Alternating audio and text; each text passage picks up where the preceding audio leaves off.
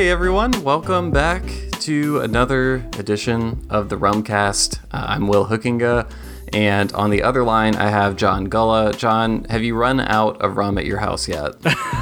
Hey Will, no, thankfully I had plenty to spare when this whole thing started, so I have not run out. In fact, I've added a little bit more. Oh, you managed to get some new stock in. What's gracing your shelves these days?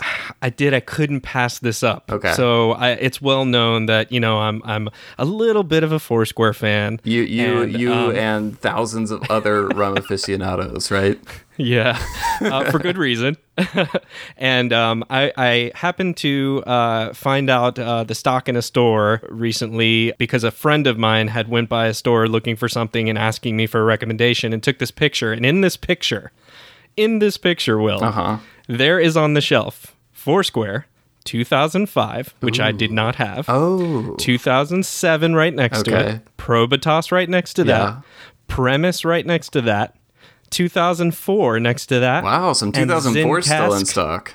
Zincask still in stock. And Zincask next to that. Wow. Now, I have Zincask already. Okay. I have 2007. I have Premise, but I didn't have 2004 or 2005. Okay. And Zincask is getting super rare, so I was like, you know what?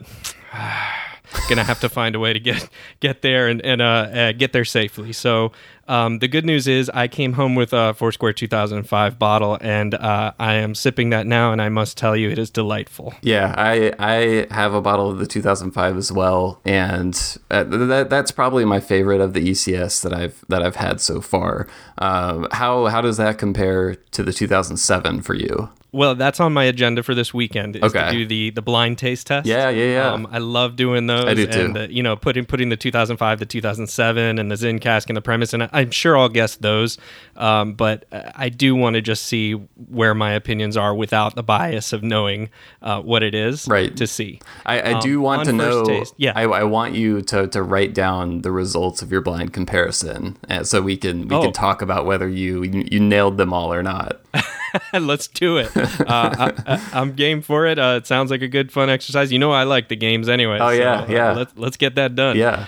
Amazing. So what about you? Yeah. What about you, Will? What have you been sipping on lately? Oh man, I've been trying to go back into the archives a little bit because I haven't added much new stuff lately. Yeah. Although I did finally, the one time I went to a liquor store recently, I grabbed a bottle of Hamilton 151, which is a rum that I've wanted to pick up for a while, to use in cocktails, but I had a bottle of Lemon Heart 151 that I bought a while back ago. A bottle of 151, if you're the only one drinking it and using it mostly in cocktails, should hopefully last you for a little while, unless you want to have a really good time. So I did the blind comparison between Hamilton and Lemon Heart, and the one that I preferred ended up being the Hamilton 151, which I think tends to be the consensus among most rum fans that I talk to when they compare. Now is this Lemon Heart the new? It's the Lemon new one. Heart label, okay, it's the new one, not the like the red dot one. There was like a yellow label one as well. No, it's the newest one, and what I've heard, when you read things online, is that Ed Hamilton's blend is an attempt to recreate as faithfully as possible what the older Lemon Heart bottlings were like. So yeah, but it's a great bottle to have. There's this amazing cocktail that I found. It's called a spaghetti western. It was in this cocktail book my sister gifted me a couple Christmases ago, called the Southern Foodways Alliance Guide to Cocktails, and it has mezcal. It calls for Lemon Heart 151. I used the Hamilton 151 instead.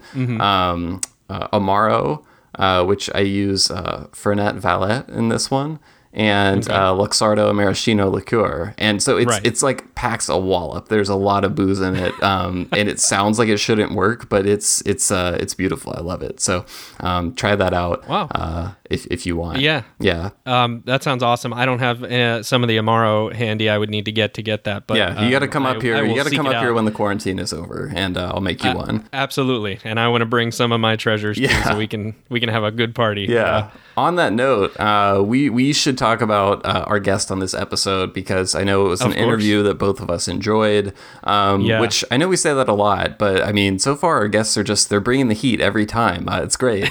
We've had some wonderful guests, and we had Kate Perry on for this episode. So Kate is the North American market manager for La Maison Velier.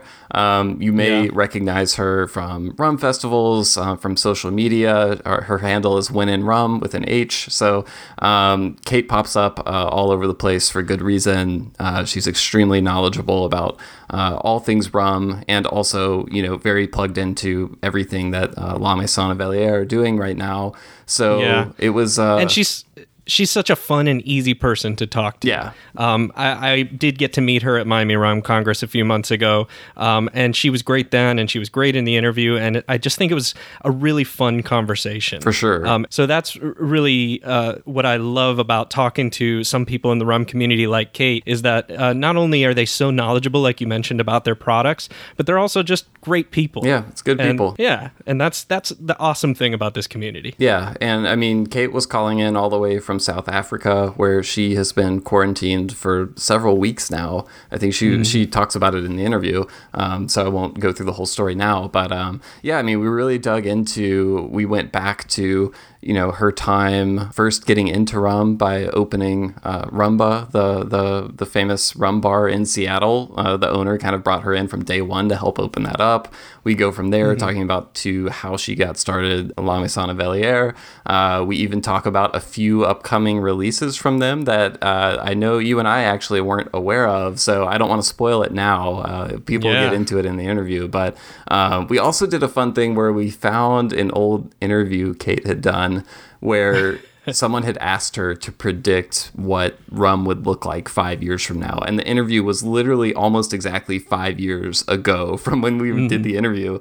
So she was gracious enough to allow me to read her original prediction and then evaluate it now. So that was, I enjoyed that. That was fun. And I'm just excited for people to hear it. Anything else stand out before we turn things over? Well, yeah, I think she's just really knowledgeable on the history of the companies for both La Maison and Velier, and she was able to give us a lot of the structure of those companies and how they came together, and what makes them different as, I don't want to use the word independent bottler here, because she likes the term dependent bottler, as you'll hear. And why that is the case. And she does a great job of explaining all of that as well. So it's not only is it a fun interview, but it's really informational as well. Exactly. Well, let's head over there right now. All right.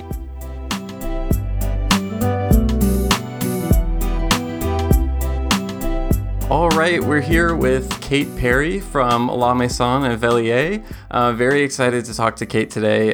Kate, how are you right now? I know you have a busy day going on. Even right now, things have changed for you a little bit, as you were telling us. How's everything on your end, and what's on your calendar right now? Everything's good. Hey guys, thanks so much for having me on the show. Things are really good. I am locked down in South Africa right now, so I'm a little bit ahead of you. It's about 7:30 at night here. I came out for my best friend's wedding, and then things escalated quite quickly in the world. So it's definitely not a bad place to be stuck. That's good. Yeah, I saw some of those awesome pictures. Yeah, it's so beautiful here. The only problem is that I thought I'd be here for about a week and a half, and so I didn't bring any rum. Oh, no. That is a big problem. And I imagine the market is quite different over there. Yeah. Oh, man. I went to the shop to see if I could grab a couple bottles, and I was so thankful to see some Appleton and some Mount Gay, and that was about all that was drinkable. Yeah. But I was like, yes, I have some friends on the shelf. But yeah, things just kind of escalated quickly. And so I've been drinking a lot of really cool South African wine. But I've been craving some rum. There's a really great rum distillery here called Mohoba, and I was really hoping to get up to visit them and see what they do. But unfortunately, travel is impossible. And also during our lockdown, alcohol sales are illegal. Oh, so wow. Everything is dry right now, so everyone's making do with what they have. So it's a little bit wild, but things are good, much worse places to be. It's absolutely beautiful here. Yeah. You just need Luca to like do an airdrop of some stuff for you. Yeah, I know. I talked to my operations manager and said, "Hey guys, if you're thinking about opening South Africa, now's a good time. I've got some time to kill down here." Happily take some meetings. Yeah, while I'm here. Awesome. Well, on that note, so you are the North American market manager for La Maison Velier, correct? Yeah. I have the pleasure and the privilege and the honor of representing La Maison Velier. Yeah. So what, at kind of a high level, what does that entail? What does your day-to-day look like in that role? On a typical day, which this is certainly not. So I'm basically responsible for all of the super cool ranges and projects that we represent for the U.S. market and hopefully a little bit outside that soon. But I basically open up new markets. So we launched in 2018 in January with just New York.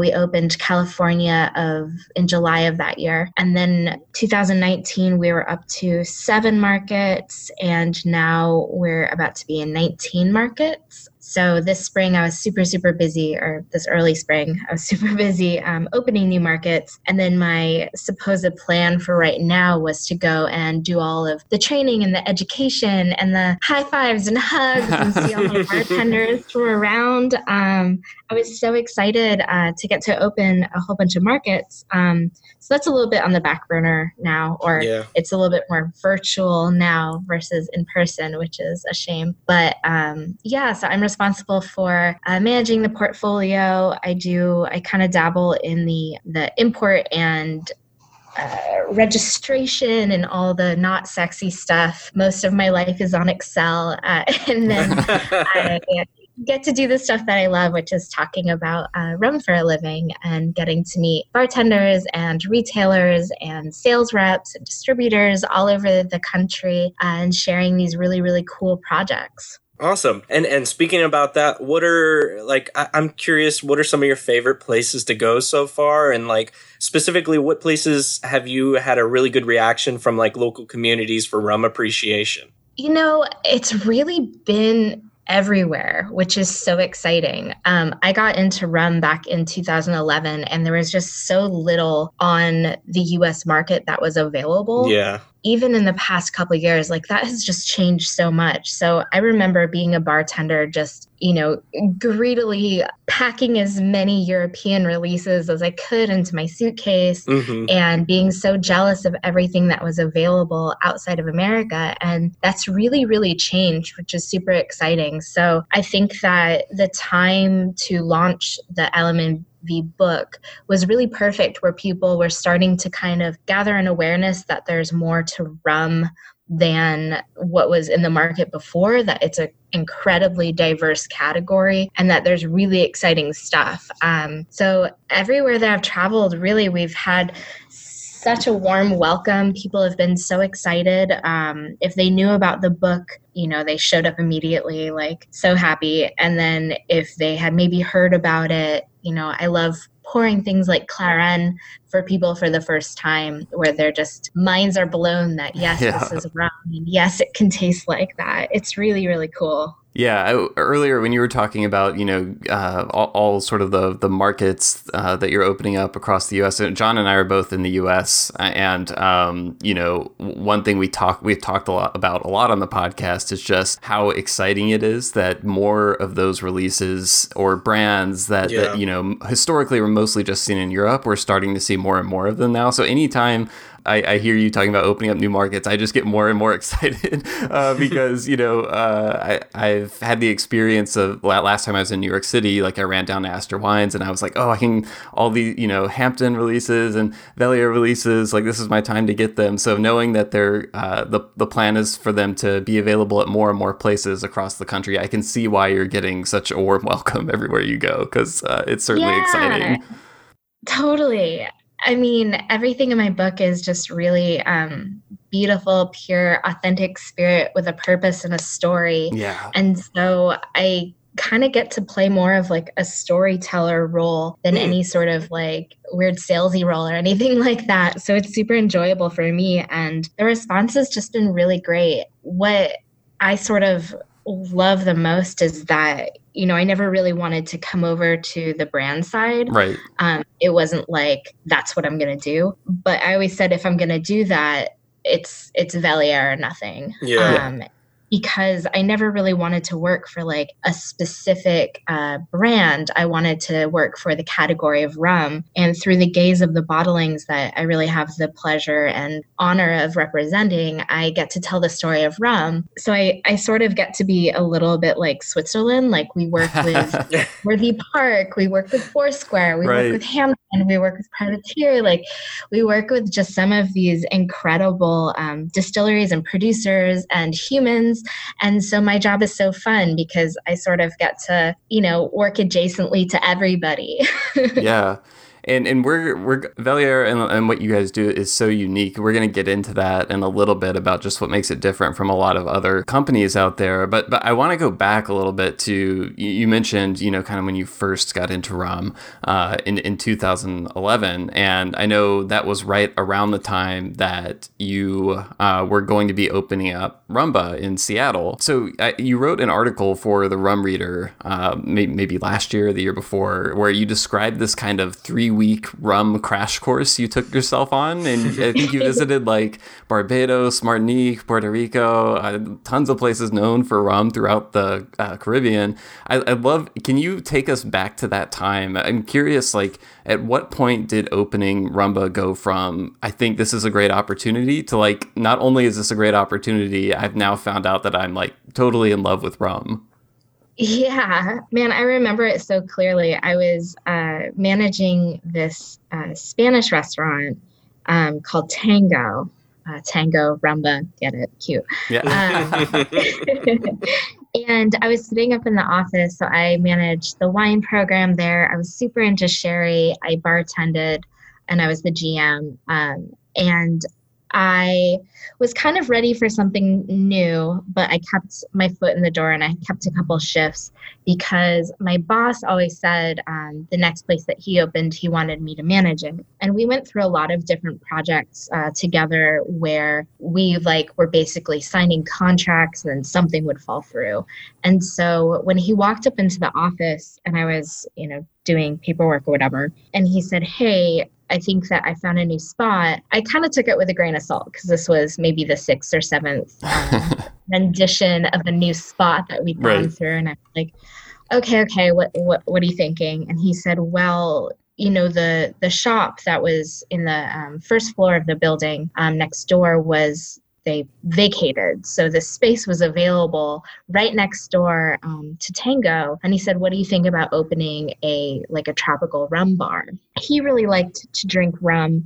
The rums that he really liked to drink are very different than the rums that I trained him to drink now. Uh-huh. He was really into, he really liked the brands that were available at the time. Sure. And I was like, man, Travis, I don't know anything about rum, but yeah, let's do it. And Seattle, Washington is about as far away from the Caribbean as you can get. True. Yeah. So there wasn't a culture for rum. There's a huge culture for rum a little bit south on the West Coast. California is a great market for rum. Mm-hmm. There's some really great rum bars in Portland, Oregon. The sort of tiki rum scene is inseparable on that coast, but there just wasn't anything at that time that was in Washington State. And so he really saw it being a niche corner to the market that didn't exist before. And me, like a lot of bartenders, it was just sort of my blind spot. I didn't know anything about rum, and there wasn't a lot of information back in 2011. I sort of was like, yeah, okay, boss, sounds like fun. And he said, great, because I just signed the paperwork for it. And I was like, oh, this is like really happening. Wow, okay. yeah.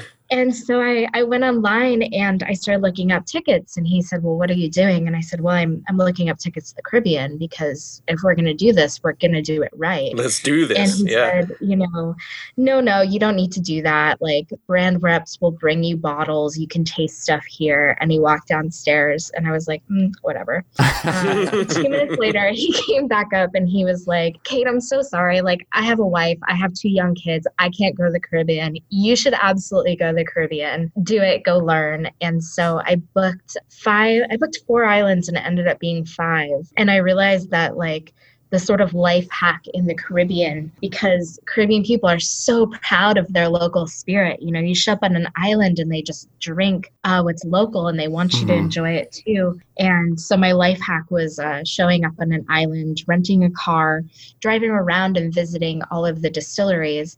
And then when people would ask me, hey, why are you in Barbados in the off season? I'd say, well, I heard that you guys make the best rum. And immediately, yes, we do. Come with me. I'll show you how to drink it. So I had the best time. I learned a lot, and I really kind of started to lose my heart to the rum world a little bit. When we opened, we had like 250 bottles on the back bar, maybe. Now I think they have well over 700. So it's one of the amazing bigger selections in the country for sure. It's still a really incredible bar. If you guys go to Seattle, go visit. It's amazing. Definitely. Yeah, I totally need to go. I briefly lived in Washington State when I was very young, from ages 7 to 9.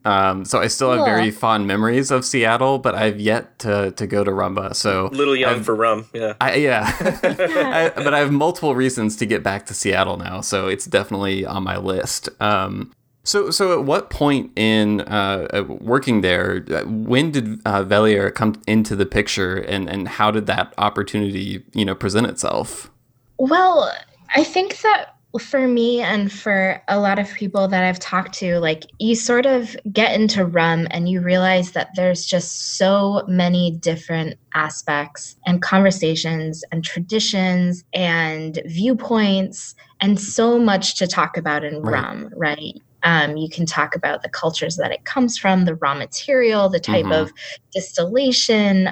Just there's so much to talk about. And I found that every sort of rabbit hole I would jump down, be it, tropical versus continental aging, be it wild fermentation, be it what is Jamaica rum, what is a pot still, all of these things, I just kept ending up at the bottom of the rabbit hole and finding this word Velier.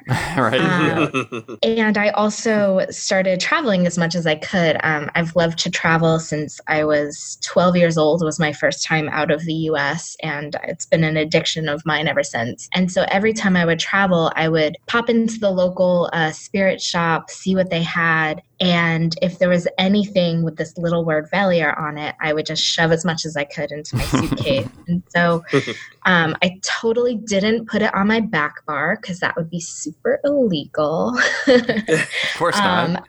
But no, of course. But the bar ended up having, a really great selection of Velier, because everything that they did, I just found like it was the most inspiring stuff. It was like just so cool. It was so different than a lot of other stuff that I found. It was, high proof, big flavors, old traditions. Like it was really just the most inspiring liquid. And I remember I was standing behind the bar with my colleague at the time, Toshi, who was my favorite bartender. I love Toshi. And the phone, or my email rang, and I picked up my phone and I said, what is going on? And I got this email from Daniele Biondi, and he said, ciao, Kate, we would like to invite you to come to Haiti to tour some Clairin distilleries. Are you available? And I guess like my face went white, and Toshi said, what just happened? And I said, it's Velier. They want me to come to Haiti. And he said, Velier, like your obsession, Velier?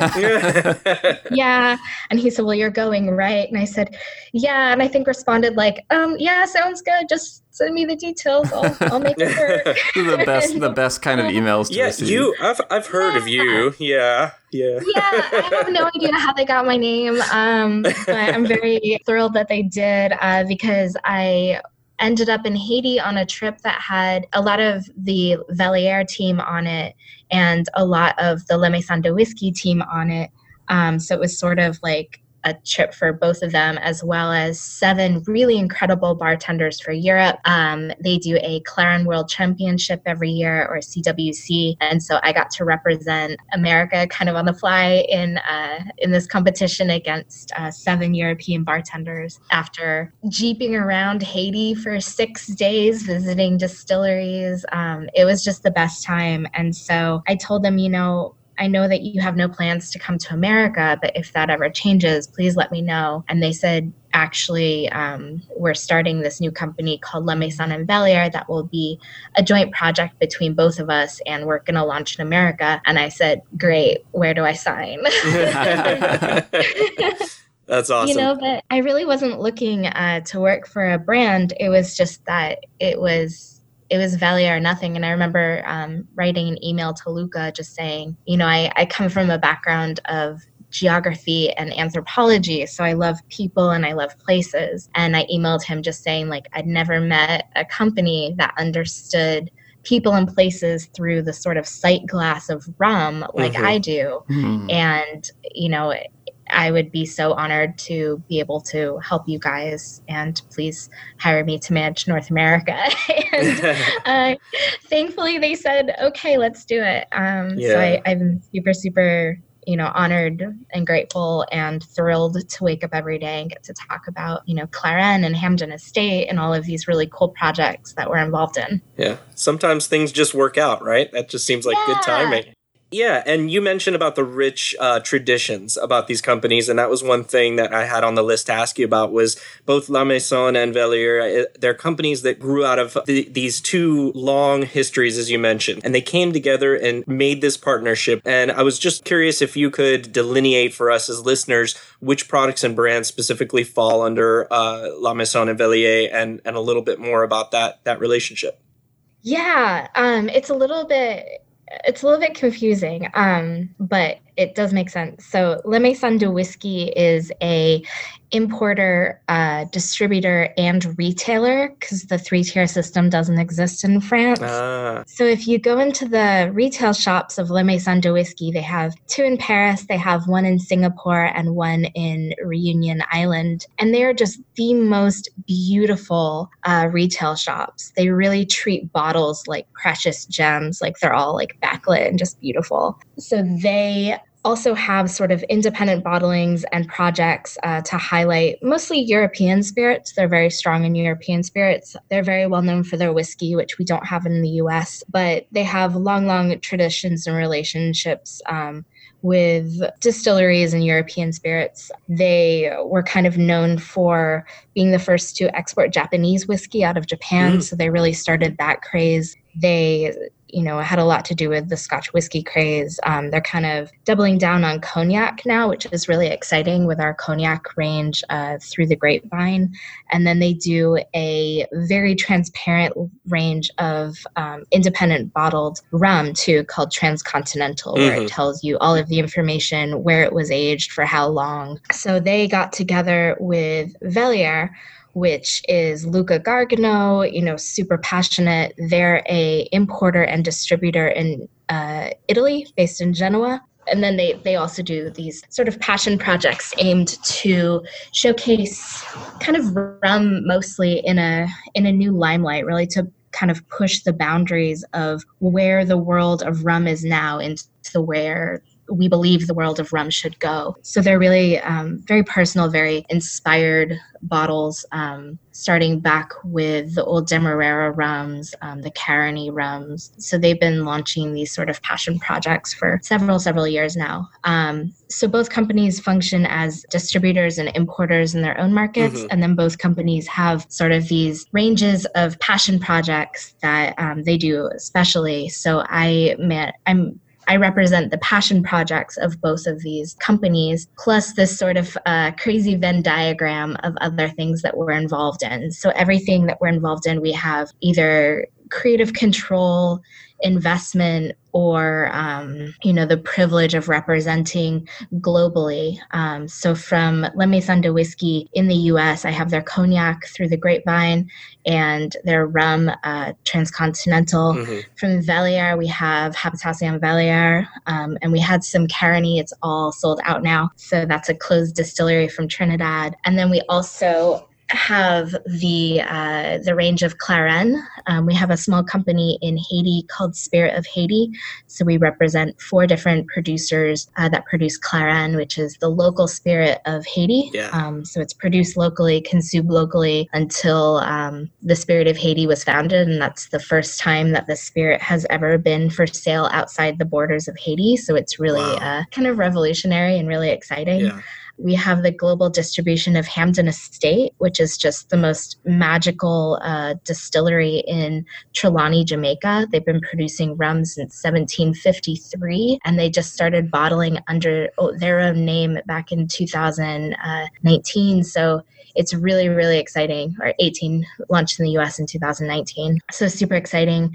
We have a small brand of mezcal called Palenqueros, where we started a small company in Oaxaca, and we work with 7 different producers there. We represent a really beautiful vermouth from Cuneo in Italy, vermouth de Torino called Mulasano, which is a 200-year-old recipe that Bordiga has been producing for Cafe Mulasano. It's absolutely delicious. That Bianco vermouth just sings. And then we have a new project that should be launching hopefully this summer, but it might be a little bit delayed. Luca just started a new distillery with Gianni Capovilla, and it will be called Distillery de Port-au-Prince. It's not a Clairin, it's a rum under the brand name Providence. So I'm really excited to see Providence in the US as soon as it can get there. I don't know. ETAs are totally screwed up now. In due course. In due course, as we say. Exactly. Awesome. So lots and lots of cool stuff. It's a really diverse portfolio. We're definitely known for the rum, but we have some other cool projects as well. Everything kind of walks this line between real things made by real people with the best raw material possible, and then translated into its soul or its spirit through distillation. So there's a lot of kind of common threads.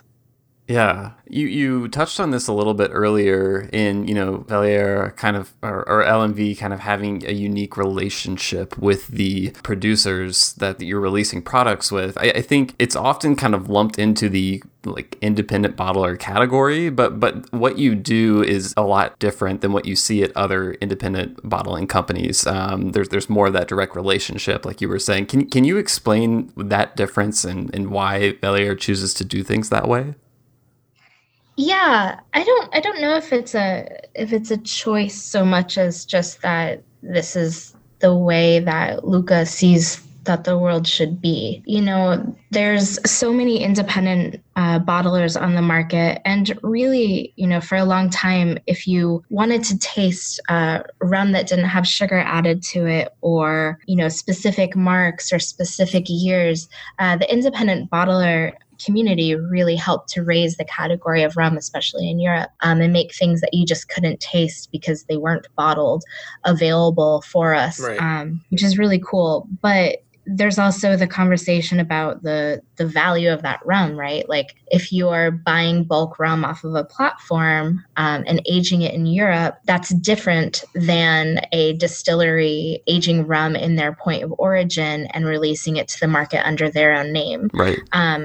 I don't think really that one is better or worse. I kind of look at it like slow cooking a rum. If you slow cook a pork shoulder for 3 days, it's going to be delicious. Mm-hmm. But if you throw something on a hot fire, it's also going to be delicious. These two things are just very different. Mm-hmm. And to be your authentic self, you should be aged, you should mature where you come from. If I grew up in Maine, right? So if I was taken out of Maine as a baby and I was brought to Cape Town, South Africa, where I am now, I would still be Kate Perry, but I would just be a very different Kate Perry than I am today. Mm-hmm. Right. Not necessarily better or worse, but absolutely different. Because Luca started importing rum to Italy and really introduced the Italian market to the category of rum, he has 40 plus years of networking and relationships with different distilleries in the Caribbean and around the world as well. So he has these really long relationships. So he's able to sort of be the only person who works directly with distilleries. Most other independent bottlers buy their spirit off of a third-party brokerage based in the Netherlands with aging warehouses in Liverpool. Mm-hmm. Super great company. They're amazing what they do. They have incredibly old stocks, but most other companies buy their rum off of this brokerage. So what Velier does a little bit differently is that their rums are co-created with distilleries. So I consider them a dependent bottler and not an independent bottler, because the bottlings really depend on their relationship with different distilleries. So everything is bought direct from distilleries. They have a say in what happens, what that looks like. They're aged at the point of origin, in the area and the terroir and the atmosphere and conditions that the rum comes from, which is super important. Right. And then they're bottled with no additives, no sugar, no coloring, no chemical alterants or flavoring. So everything is just as pure and as true to the history and the tradition of the distilleries as possible. So it's really cool. It's really inspiring. It's very, very different than a lot of the approaches that I see. You know, it's just that's how Luca sees the world of rum, and that's how he wants to push forward into the future. So it's absolutely wonderful. And the bottlings that we offer, they're very unique. They're all different. They're just kind of set a different tone than a lot of rum out there. Yeah, I agree with that completely. And in fact, my experience with La Maison Velier releases thus far is that they are all significant and or like special in some way. And with that in mind, and you saying that, how does LMV determine when something is not just a good rum, but has that special something enough to really go after and to create that partnership with them? I mean, I think that I can't speak for Luca because he makes decisions. Right. It's really Luca and Thierry's company. I just am super grateful that I get to work with all this really cool liquid. I think that, in the case of the Velier rums, like it's not really a decision. It's really a lifestyle. I mean, I've had the privilege and joy of sharing meals with Luca before, and it's, the best quality wine from the best producer, the best shrimp that was caught out of the genuine sea that morning, the best fish, and the fish is cooked with no sauce or spices or things that hide the quality of the best quality of fish. So it's really a lifestyle of high quality raw material. Then it is a decision to work with these, really incredible distilleries. These are the best, right. And so why would you mess with anything less than the best? Right. So it's like a commitment to that natural state being the best possible quality and delivering exactly. that to the consumers. And he really does this with every ounce of his being. Across the board, from coffee to gelato to fish to rum to wine. His wine portfolio is absolutely incredible, and so this is just the iteration into the spirits world to showcase the best raw material, best practices in the tradition of where it comes from, with the producer's name on the bottle because it belongs to them. So it's just a undeniable decision, not because it's a choice, but just because this is the way that the world should be. And he really lives this with every ounce of his being, which I highly respect. Yeah, it sounds like anytime you're hanging around Luca, the meals and the drink are going to be excellent. Yeah, that's for sure. But you mentioned earlier about, like, in your role, being able to help tell all these really cool stories. And that's one of the things that's always stood out to me about even just like when I see a bottle from an LMV release, like picking it up, I feel like I'm going to learn something about the producer. And I think that's really cool. And it's done almost in a way where it seems obvious in hindsight, but I think putting out products in that way is actually really hard to do. It's hard to like know how to present those stories in a way that feels natural and authentic. It like the Palancaros brand that you mentioned earlier, like on the bottle, it has like the picture of the producer right there. It's really unique and cool, something I've always appreciated. So there's so many like kind of hidden or little known gems that have come out through LMV from around the world. I think like Clairin is the really big current example of something that so few people outside of Haiti knew about, and now they're getting the chance to experience it. I'm curious because in your role, I imagine you're getting to see a lot of this stuff right before it comes out to the broader marketplace. Are you ever wondering about how it will be received, or have you ever been surprised at how the market reacts to stuff like that when they get to experience it for the first time? I mean, I think that I also get to experience it for the first time, maybe a little bit before the market, but it doesn't really surprise me because I go through those emotions too when I see the bottles and hear the stories and taste the liquid. Like what you said before, it would be much easier to be, a company that kind of cares about marketing or making up a story to sell the brand. Like, I think that the bottles feel so natural because it's not really marketing. It's just telling the actual situation, the producers and the traditions and the liquid. So when you don't have to make something up because the story is already that good, then it feels very natural. So I don't really get surprised because I also go through that sort of experience of discovery with every bottle that gets put in my hand, which I really, really love. I agree. I think the authenticity really does speak volumes. As Will already said, and I'll echo the same thing, that's one of the things that drew me in immediately. Kate, you mentioned you graduated with degrees in anthropology and archaeology. I work for a university, and education is a big thing for me and is important to me. And I also heard that you had some connection with geology and geography as well. Do you find that the intersection of those academic fields, now what you're doing with rum, and you get to use a little bit of that in what you do? And if so, how so? Yeah, totally. I wanted to be Indiana Jones, so I went to... Me too.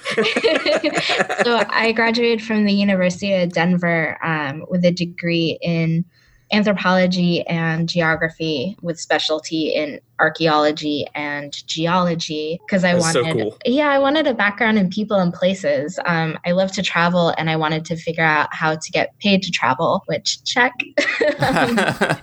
Good plan. Yeah, I started working in a bar in Denver on the weekends just to sort of have a bit of a diverse social life. And when I moved to Seattle, I continued working in restaurants and bars, which I've kind of done on the side my whole life. And falling into rum, I really got to kind of scratch that itch of learning about the people and the places and the cultures and the history of the Caribbean, which can be really, really brutal and really, really beautiful. But it's not the spirit of rum, it's the history of humanity, right? So a lot of people are like, oh, well, rum is this or that. And I'm like, no, people are this and that. It's not the spirit, it's humanity. So I really love the sort of cross sections. I love that rum sort of gets to be a sight glass into the history of this sort of time period, the history of this going forward, of these islands, of these traditions. And rum is produced everywhere. I'm really hoping that the travel restrictions will lift a little bit and I can maybe go pop over to Reunion or Mauritius or up to see Mahoba or get to explore the African rum scene a little bit because there's so much sugar cane here. So I'm sure there's all sorts of incredible stuff. People are really, really good at making love, making war, and making booze. Not necessarily in that order. Yeah, maybe not in that order. But yeah, I really love those crossovers. I love those points of connection between, the spirit, the local spirit, the raw material that's used, the way that they produce it, what that says about their culture, their traditions, and that we get to enjoy it. And also how they drink it, right? If it's out of a plastic bottle, or if it's in a tea punch, or if it's in a punch with lime and bitters, and why and where. Like, it's really the story of us. Or is it part of rituals or traditions that, with the people in some way, all of that? Yeah, there's so much. There's so much to unpack. It's really, really exciting.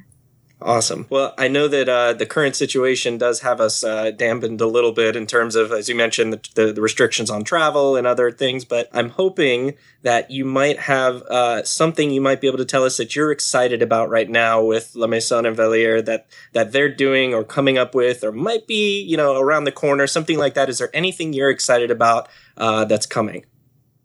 Never a dull moment. Yeah, things are a little bit delayed, obviously, but everything is kind of still in the works, if not a little bit slower. So I'm sort of at the end of the last ranges from the market, and so excited about all of the new ranges. So from Clairin, we have Clairin Casimir coming back into the market. It should be bottled and ready to go pretty soon, so it's just a matter of how and when it can get on a shipment. And with that comes some Clairin Ancienne, which is the aged bottlings, which are all really cool single casks. I saw the picture of this online. It looks super cool. Yeah, we just had 3 that launched in the market that some of our friends that came down to Haiti with us last year picked when they were in Haiti. So those just hit the market. There's 2 in New York and 1 in California.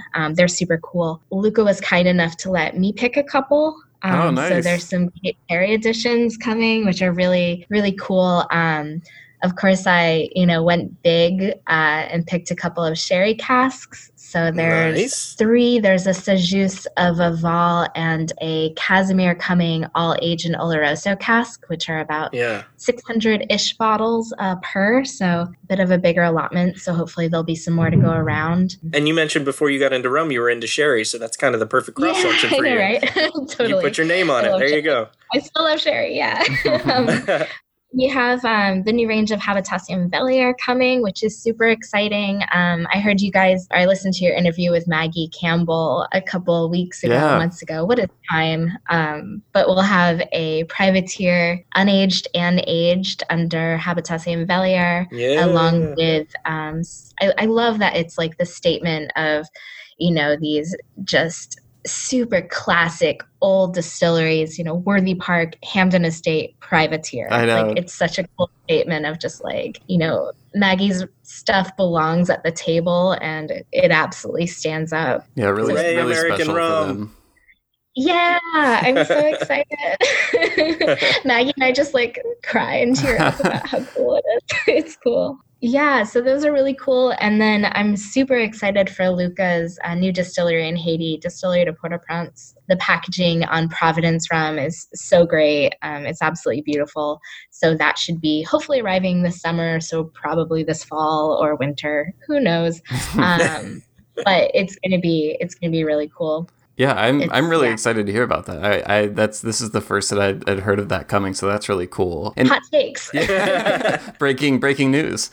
On the note of privateer, by the way, I know I also heard from Maggie that you actually distilled a rum personally there. Is that correct? Yeah. What was that experience like? So Maggie invited me to come up and stay for a couple days. I asked our new spirits manager for our new Massachusetts distributor, which will be coming to Massachusetts. I feel so bad it's so in delay, but they were literally going to place an order the week that all of this COVID happened, so it's in delay more. Sorry, Massachusetts, but it's coming, I promise. But I asked their spirits manager if he wanted to pop up to Privateer, and he hadn't been in a couple years, so he was super happy to do so. So we drove up to Ipswich. Maggie gave us a beautiful tour. I like cried a lot when I saw the Habitation Velier boxes in her distillery. It was so cool. And then I stayed for a couple of days, and she sort of mentioned a few times, like, if you want to do a shadow day, you can come distill. And I was like, okay, can we do that though? And it was so cool. She set me up with her husband, Pete. He's such a good teacher. It was amazing for me because I had done the WSET level 3 in spirits, which is pretty technical, fermentation and distillation and kind of how everything works. It's a week-long course. It's really, really great. I learned a whole lot. And then being at the distillery, like putting it into practice and being like, oh, you turn this knob and that happens, was super, super cool. And so we distilled a batch of unaged rum on both of their 2 stills, and then Maggie just sort of walked up with a Post-it note and stuck the Post-it note on the blending tank that said "When in rum," and I was like, "What is this?" And she was like, "Oh, we're bottling this for you." So wow, I was that's like, so "No, cool." shut up." She was like, "We already submitted to the TTB. It's happening." So it was like quick turnaround. So there will be a distiller's drawer When in Rum privateer, which is super cute. When in Rum is my Instagram handle. Yes. It has an H in it on Instagram, but this was a molasses-based rum, so no H on the privateer. Right. Yeah, and I would recommend anyone listening to follow you on Instagram because you're always posting super interesting, great rum-related pictures. So it's a great way to experience it vicariously. I'm trying not to put too many pictures of how beautiful South Africa is. Too late. What else are you going to do right now? You might as well. I found some sugarcane here, though. Nice. So. That's up there. That's awesome. So I have a question that you can totally feel free to say no to, because I know it kind of it puts you on the spot a little bit. So you can say no and we will scrub it from the records. No one will ever know it existed. But I saw the opportunity for this question and couldn't resist. So I was going back through a lot of your old interviews that you've done over the years. And there was one from like almost 5 years ago to the day. It was an interview with the Rum Lab, and Federico always asks people like what they think the rum industry will look like 5 years from then. So I was able to read your response about what it would look like 5 years from now, almost 5 years from when you gave it. So I was wondering if we could read you what you wrote and then get your take on how it aligns with things are right now 5 years later. Wow. I was actually his first interview. Oh, that was the first one? For the Rum Lab. Wow. I was the first one. And it was, just a small thing. Fede is based in Seattle, so he was a customer. He was a guest. He would come in and sit down and say, "Kate, pour me something I've never had. Pour me some flights." He'd bring his clients in. So I got to know him, and then he said, "I'm launching this thing. We're doing these interviews. Would you do an interview?" And so, yeah, please read it. I'm a little nervous. Okay. No, and I don't bring it up from the sense of like, oh, you should really be embarrassed about your predictions or anything like that. But I just know, it can like feel being put on the spot when someone takes something that like you wrote 5 years ago and be like, well, what do you think now? Hear it. Okay. Let's hear it. So here it is. You wrote, "I think we will experience a push towards the sipping rums. Even in the last 2 years, we've seen a push in this direction. We sell more neat rums off the shelf than ever before. I think we will see a lot of large production rum companies pushing their top shelf selections or creating new sipping rum SKUs, a la Bacardi's Facundo line. I think we might begin to see people starting to sip unaged rums like the agave movement is seeing now." So that was your response 5 years ago about what the rum industry would look like now 5 years later. So how is your reaction hearing that now? How do you think it aligns with what you've seen? I feel like that's pretty on point. Yeah, I did too, right? Yeah. Especially like with launching things like Clairin and Hampden Estate's Rum Fire and these, the rum agricole movement, like Clement and JM have done such a good job kind of spreading the word of tea punch and drinking agricole. Like, I feel like more people are totally drinking unaged rum than sipping it than ever before, which is super exciting. And I really think that there's a huge push, and we've come a long way in the premiumization of aged rum to sip. I mean, I would argue that like good quality rum is good quality rum, and if you mix it or sip it, like your mixed drink is gonna be based on the quality of the rum that you use. So what is sipping rum? But yeah, like cool. I think you nailed it. So then the question is, that's awesome. the question then is, and I don't know if I'm beating Will to this, but are you maybe willing to tell us what 5 years from now would look like here on the Rumcast? Oh man. I mean, I hope that it's more of that same. I hope that people are drinking, more unaged rum that really shows the quality of the raw material, unobstructed by oak and aging. Things like Clairin and Paranubes, and there's cool stuff happening in Hawaii. Gargou from Cape Verde. There's lots and lots of cool unaged cane spirits that are popping up. So I would love to continue to see that, and then the sort of understanding that rum comes from these real distilleries, and to support the real distilleries that produce it. I see so many kind of blends and bottles that are aged overseas, and the value of that goes to the overseas aging. I would love to see, whenever people ask me like, hey, what rum should I drink? I always say, drink distilleries, drink the thing that the distillery thought was iconic of their work that they want to show to the world. Start there, and then kind of go off into the nerdy single casks and other bottlings. But I'd love to see people kind of focused on the traditions and the producers. I see people care so much about like mezcal, right? People want to know all of the details of this person's life, like what they had for breakfast. Right. And I feel like there's sort of a washover of the rum world where it's like, oh, it's just like a blend, but that's normal, so whatever. So I'd love to see people kind of caring about the lives of the people that produce the liquid, the traditions of the places that they come from, the raw material that they're using, in the same way that they care about these things with other spirits. Well, we're marking this date on the calendar, and we will have you back exactly 5 years from now to revisit this. 5 years, guys.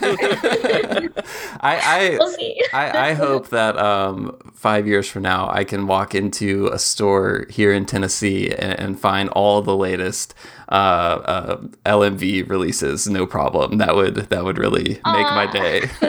Well, if you know any good distributors, hook me up, and maybe we can start the process of making that happen. Okay, yeah, I'm gonna start doing my homework on that. Nice. Well, Kate, thank you so much for taking the time to do this. I know I already just put you on the spot for that one question. We do have one more optional segment we always like to offer to our guests. It's kind of a rapid fire style segment that John does. Yeah. I like to say that John brings a lot of dad energy to this segment by some of the jokes that he works in here, which is why I let him handle it. But if you're up for it, I will turn that over to John to do now. Okay, let's All right, now it's my turn to put you on the spot. Okay. All right, so Will, you're going to put 1 minute on the clock, and just keep in mind, as Will said, this is a bit silly, but we try to get the short, quick answers from you just to get through as many of these as we can in the 1 minute. All right, here we go. All right, neat or on the rocks? Neat. Column, pot, or blend? Pot. All right, your favorite rum mixed drink? Ooh, mixed drink. Does tea punch count? Yes. All right. Great. Do you pronounce it Habitation Velier, or is it Habitation Velier?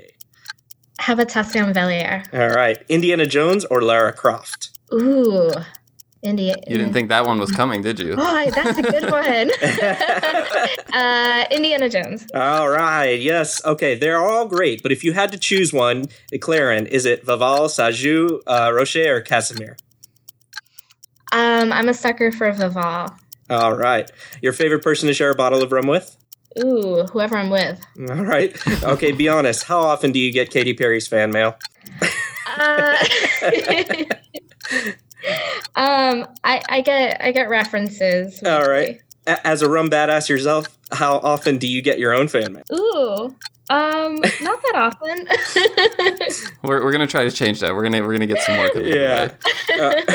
When you picture yourself when you picture yourself sipping rum on a beautiful beach, what country or city are you in? Jamaica. All right. And that's time. All right. Very nice. Perfect. Thank you, Kate. Thank you so much, guys. That was fun. Thank you. Yeah.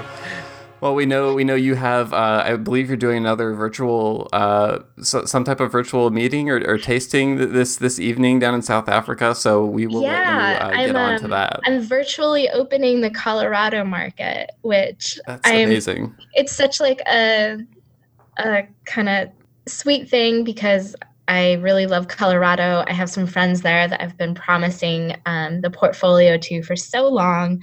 But also, like, I went to college there. I haven't been back to Denver in so long, and I'm supposed to be there in person. Yeah. So it's also like, man. So I'm really excited to virtually meet a bunch of people in the market, as well as our new distribution team with estate brands.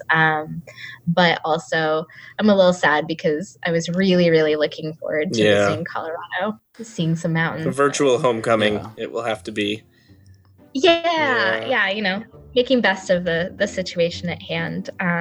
But yeah, so thank you guys so much. This has been so much fun.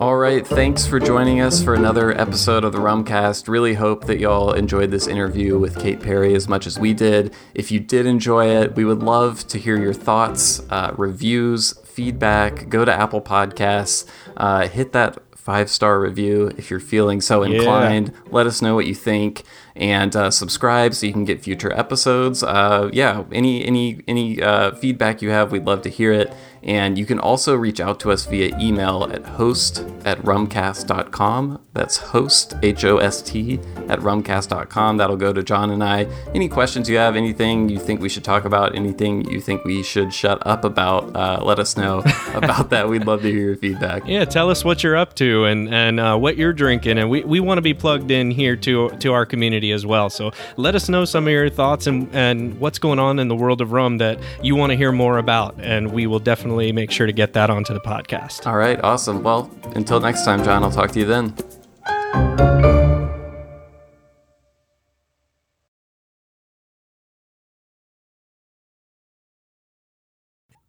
Oh man, speaking of 90s flashbacks, I don't know if you've watched any of the Michael Jordan documentary yet, but dude, I haven't. I have them recorded. So the first 2 episodes I thought were good. But the 3rd and the 4th, I was like, okay, this is awesome. So, and it's just making me feel like it makes me miss the 90s. And now. Exactly. Yeah.